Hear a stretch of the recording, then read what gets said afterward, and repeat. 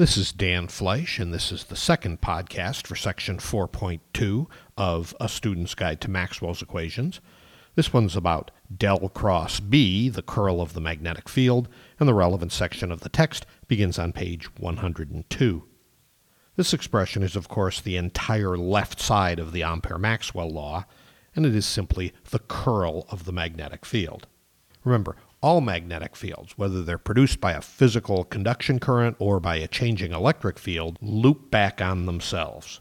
And if a field loops back on itself, there must be at least one point about which the circulation of that field is not zero. If you're fuzzy about what the circulation of a vector field means, look back on page 65 or listen to the relevant podcast. And if you want to know about the circulation of the magnetic field, look back to page 85 or listen to that podcast. The reason it's important for you to understand the circulation of a vector field is because when students see magnetic field lines looping back on themselves, it's a common mistake to think that since those lines are curving and specifically curving back on themselves, the curl of that vector field must be non-zero everywhere that field is curving. That's not what the Ampere-Maxwell law tells you. And you can prove that mathematically by considering the circulating magnetic field around an infinitely long, perfectly straight wire. You can see a picture of that field in figure 2.1, which is back on page 46, and the expression for that magnetic field is given in table 2.1 on page 47. I've reproduced it in the middle of page 102 for you. It says that B, the vector magnetic field, is equal to mu 0 I over 2 pi r times phi hat, the azimuthal unit vector. That says, of course, that the magnetic field in the vicinity of an infinitely long, straight, current-carrying wire decreases as 1 over r. To find the curl of that field, it's easiest to use cylindrical coordinates, and the expression for curl in cylindrical coordinates is back on page 78. I've also written that out in the middle of page 102. There you see what the curl of B is. It's got an r hat term and a phi hat term and a z hat term. But in this case, B, the magnetic field, does not have a radial component or a z component. It has only a phi component. When you substitute that in, you get the last equation on this page, which tells you that the curl of B is equal to 0. So how is it that with these curving magnetic field lines that circulate back on themselves, the curl is 0, at least at some points in that area? The thing to remember is that the Ampere-Maxwell law says that the curl of the magnetic field is non-zero at the precise locations where either current is flowing or an electric field is changing with time or both. It does not say that the curl of the magnetic field is non-zero in regions near a location at which electric current is flowing. For the curl at any given location to be non-zero, there must be either current flowing at that location or an electric field changing with time at that location. So how does a curving magnetic field have zero curl at some locations? The trick is to look both at the amplitude and the direction of the field in a diagram such as that shown on the top of page 103 in figure 411.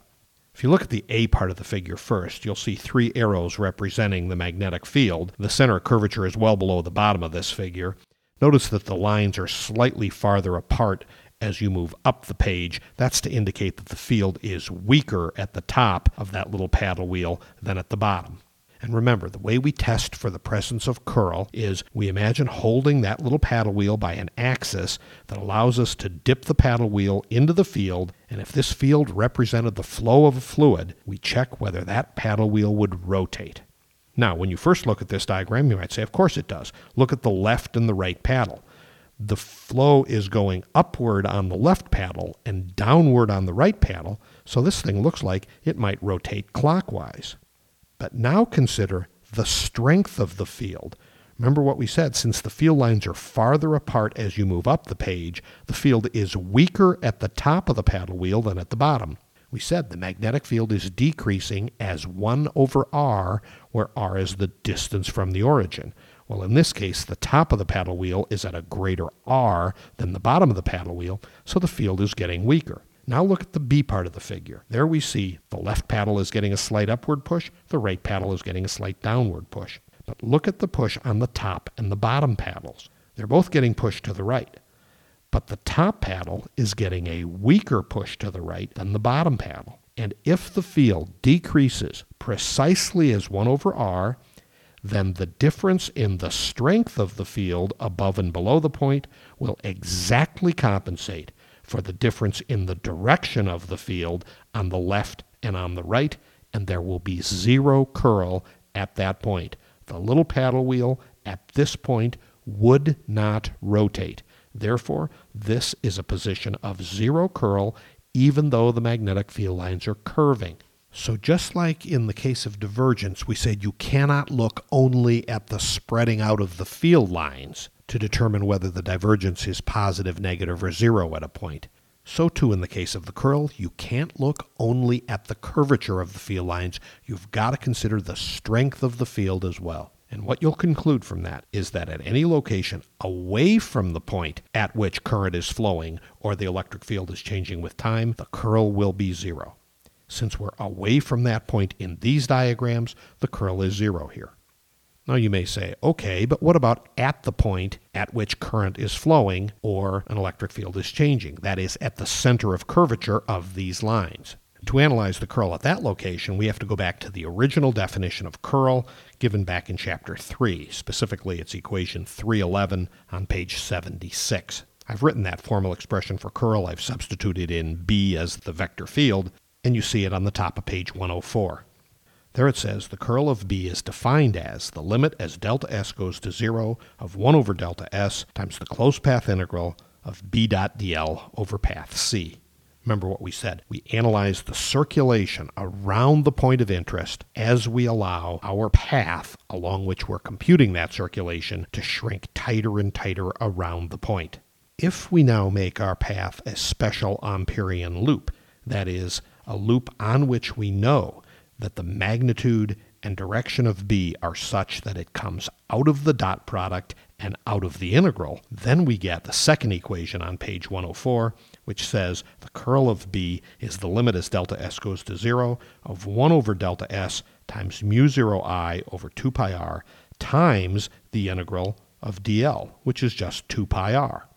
Well, the 2 pi r's cancel, and we're left with the curl of B as the limit as delta S goes to 0 of 1 over delta S times mu 0 I. But you know what I over delta S is. Delta S is the area enclosed by our loop. Current divided by area is just current density. So therefore, this tells you that the curl of B is just mu 0 times J, the current density at the point of interest. So if the current density is not 0 somewhere, the curl of B is not 0 at that point. But if the current density is 0 somewhere, then the curl of the magnetic field must be 0 at that location. So to summarize, in the case of a long, straight current-carrying wire, the reduction in the amplitude of the magnetic field away from the wire, the 1 over r decrease in magnetic field strength, exactly compensates for the curvature of the field lines to make the curl of the magnetic field 0 at all locations away from the location where the current is actually flowing. We've done this for a physical conduction current, I. We could equally well have done this with the displacement current, I sub d. But the important concept for you to remember here is that the left side of the Ampere-Maxwell law is the curl of the magnetic field, which is non-zero only at points at which one of two things is happening. Current is flowing or an electric field is changing with time.